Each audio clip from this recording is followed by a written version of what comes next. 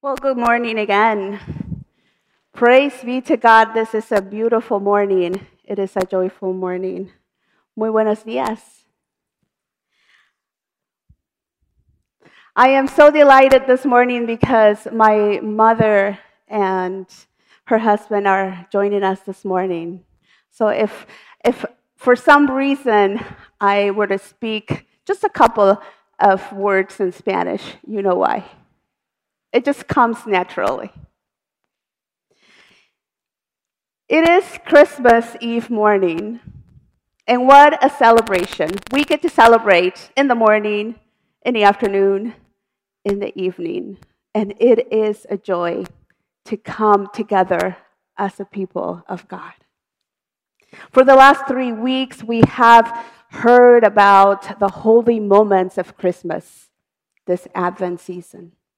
The holy moment of Joseph when he was at his lowest, and how God called him to step up and to accept Mary's faith. Joseph's obedience to make a family with Mary makes that moment holy in his life. We also heard about Mary and how her life was full with holy moments. One of those moments is found in Luke chapter 146, when she glorified God with her song. Mary's heart was full of praise for God. And as I was hearing that message that day, it just filled me with praise. How many of you like to praise God? We praise God when we come together because God resides in our praise. Psalm 22, verses 22 and 23 says, I will declare your name to my people. In the assembly, I will praise you. You who fear the Lord, praise him. All you descendants of Jacob, honor him. Revere him, all you descendants of Israel. When we praise God like we are doing today, and what we will do later on today, we entered into his presence. We make this with him a holy space, a sacred moment. My brothers and sisters, we are in a sacred space today. Praise be to God. Mary's second holy moment was that of surrender. We are reminded that surrendering is not giving up, but letting go. In that moment of surrender, God becomes alive in us. And as we surrender, we find ourselves more aware of God's presence. We find new strength to overcome our fears, new conviction to turn around and seek God. We find new understanding of God's vision for us.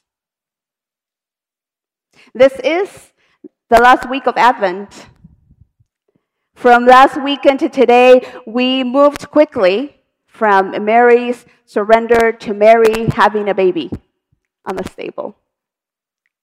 On a cold night in Bethlehem, a story was unfolding that would not only be the most wonderful story for the people of Israel, but also the most significant story for the whole world. Who says amen to that? Amen? God had issued an unconditional promise to the people of Israel. Out of their nation, out of the tribe of Judah, out of the family of their beloved King David would come the Messiah, the Savior. So as I was picturing this, I was thinking, this story does not take place in a waiting room of the most sophisticated hospital in town.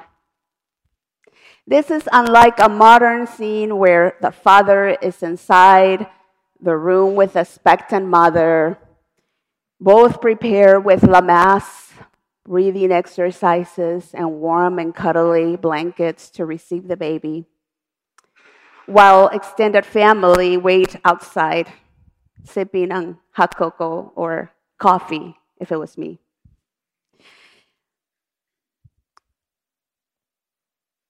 It is the total opposite of warm and fuzzy. This story takes us to the fields where some shepherds were tending to their flocks. Let's listen to the account in Luke chapter 2, verse 8 and on. In that region, there were shepherds living in the fields, keeping watch over their flock by night. Then the angel of the Lord stood before them, and the glory of the Lord shone around them, and they were terrified. But the angel said to them, "Do not be afraid, for see, I am bringing good news of great joy to all people. To you is born this day in the city of David a Savior, who is the Messiah, the Lord. This will be a sign for you. You will find a child wrapped in bands of cloth and lying in a manger."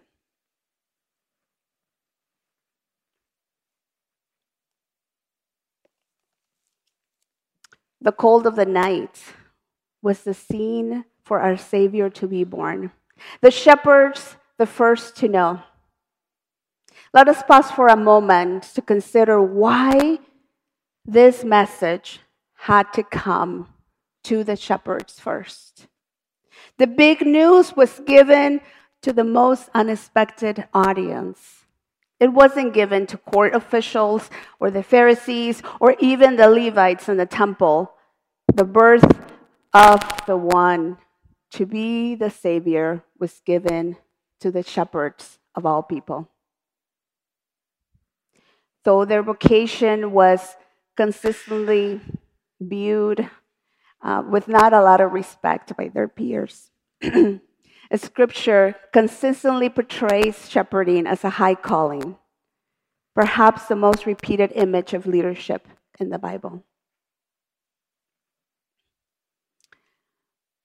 Do you think I could have a handheld mic? Is that possible?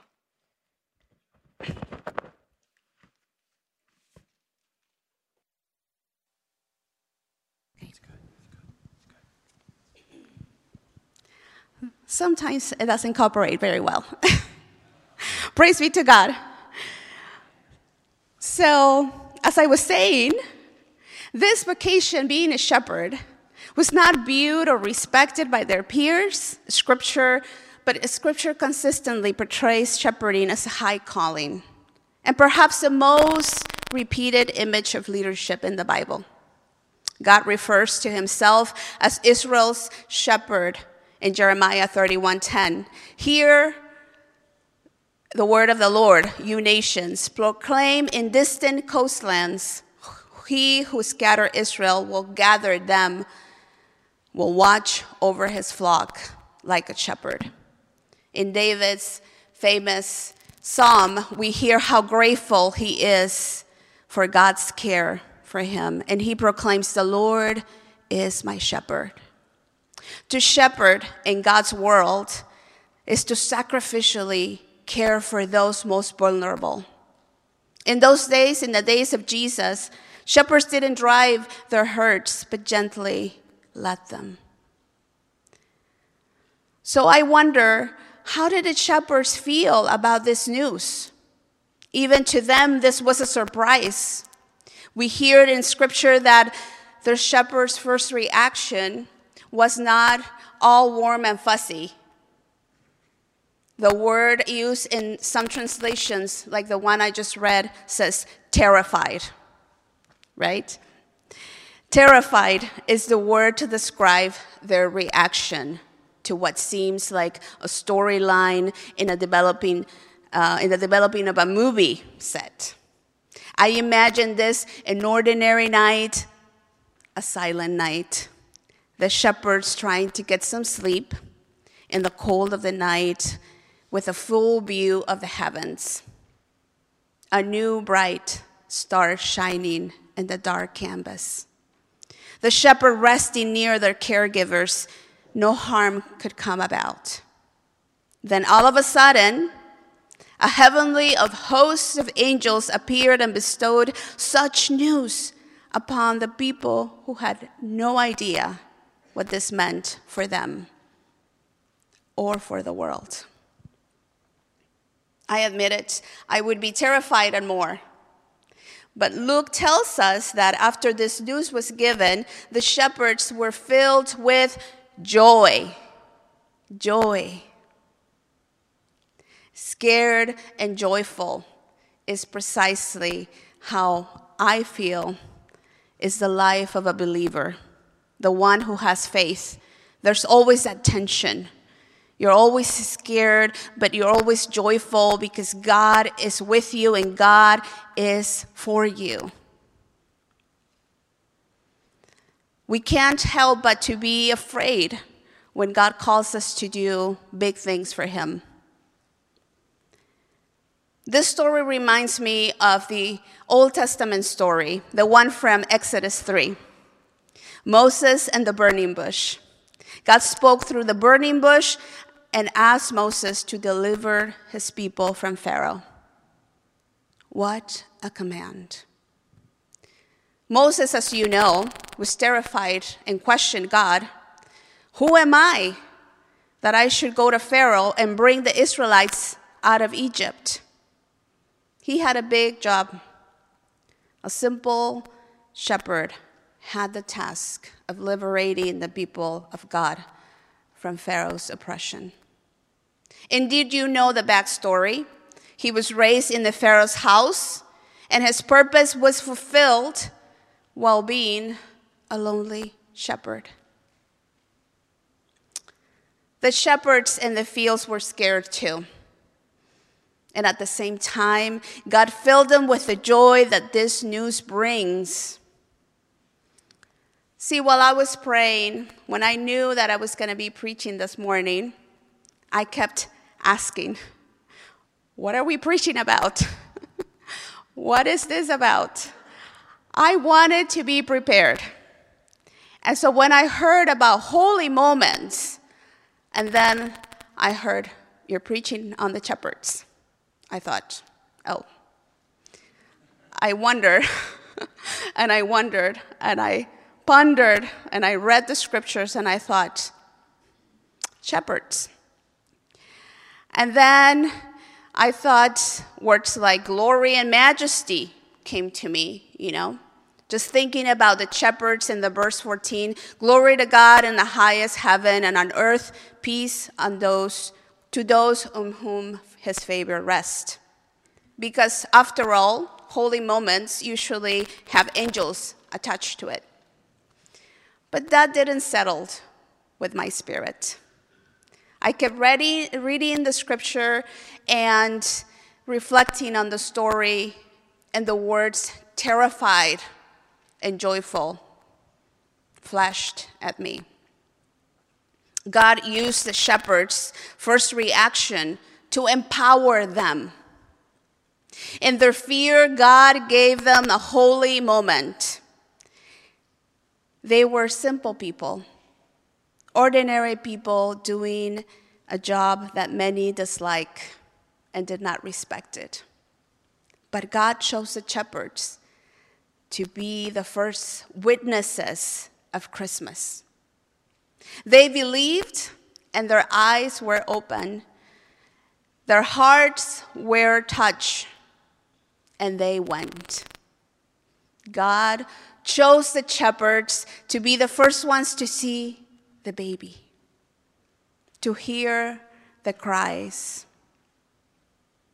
to experience God's presence in human form, and they worshiped. How wonderful is this, my brothers and sisters? This is an example of how to move from terrified to joyful. Because the shepherds overcame their first reaction and were filled with joy, they experienced God's gift to humanity and in turn shared it with others. I would say they were the first missionaries. We have had moments in our life that had been scary or terrified. Moments where we have been scared because we don't know what God is calling us to do or how to deal with. And so our first reaction is to panic. Many of us have been called out of our ordinary lives to be witnesses to God's splendor and majesty. One of those moments was when our family was called to mission work in Argentina in 2018. Maybe there's a little picture of us there. I had just finished my undergrad and was fully committed to starting my seminary work. The call to serve God as missionaries was a terrifying moment for all of us. We were called from ordinary lives to extraordinary circumstances. That meant that we would need to leave everything we knew and go live outside the U.S. to train lay leadership in the local church. This was something that we did and we were very familiar with. But this context was so different, culture was so different, different realities. We wonder, how could God call us to leave behind our family, our friends, our jobs, our security, our home, our belongings, selling our first home, our cars, our furniture, and as you saw the picture, travel with only 12 suitcases. That is what held all our belongings, 12 suitcases. Eventually, when we overcame the terrified stage and realized this was a holy moment, God gave us the privilege to enjoy and to train the local leaders and to raise more and more people from the community to support this ministry. It was just amazing to see God acting. While we were trembling with fear, God was doing something amazing. God had prepared a people to welcome us. God had done the unimaginable in us. You try to sell a house in 2 months, you know God is acting on your behalf. It was amazing. In the story of the shepherds, we find a moment of mission. In verse 16 and on says, so they hurried off and found Mary and Joseph and the baby who was lying in a manger. When they had seen him, they spread the word concerning what had been told him about this child. See, the shepherds didn't stop at just contemplating this incredible act of God, but went on and told others. I would caution us, though, as the Spirit reminded me, don't miss the moment.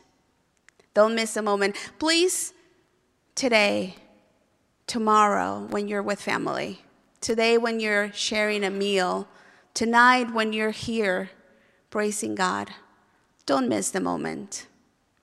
Don't miss the moment to contemplate and see the child. Don't miss that moment.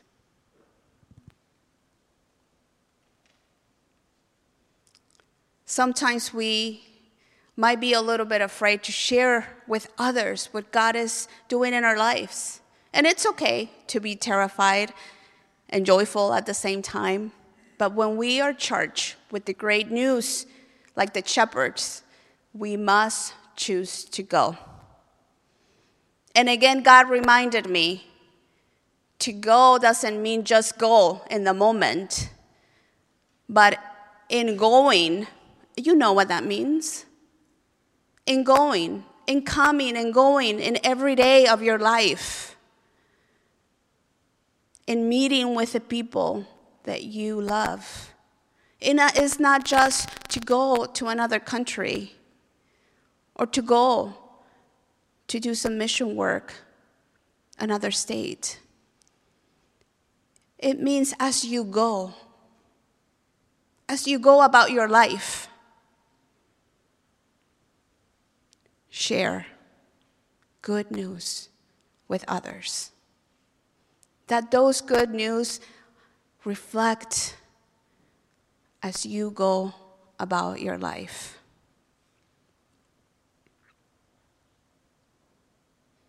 In the case of the shepherds, they were filled with the power to witness this wonderful news. And we are too, my brothers and sisters. We are empowered to go and share. And I know that there were some hindrances to spreading the word back then. Maybe people did not take them seriously. And this is why I believe the announcement of the coming of Jesus, who called himself the Good Shepherd, had to happen in the shepherd's field, among those who led the sheep. Jesus would be, among all of his attributes, a shepherd. And he would entrust himself and his message to the shepherds. Shepherds, I already said this, were ordinary people. That is why I say to you today, you are never too young or old, too rich or poor, too in or too out, like the shepherds. God can use you to announce the good news of salvation. God can use you to bring hope to the hopeless, to bring love to the unlovable, to spread joy in moments of sorrow, and share his peace when it's impossible. If God chose the shepherds to witness and share this great news with others, God can use you and me. Even if we are terrified to do it. In the terrifying moments, in those holy moments, God can do amazing things. Praise be to God.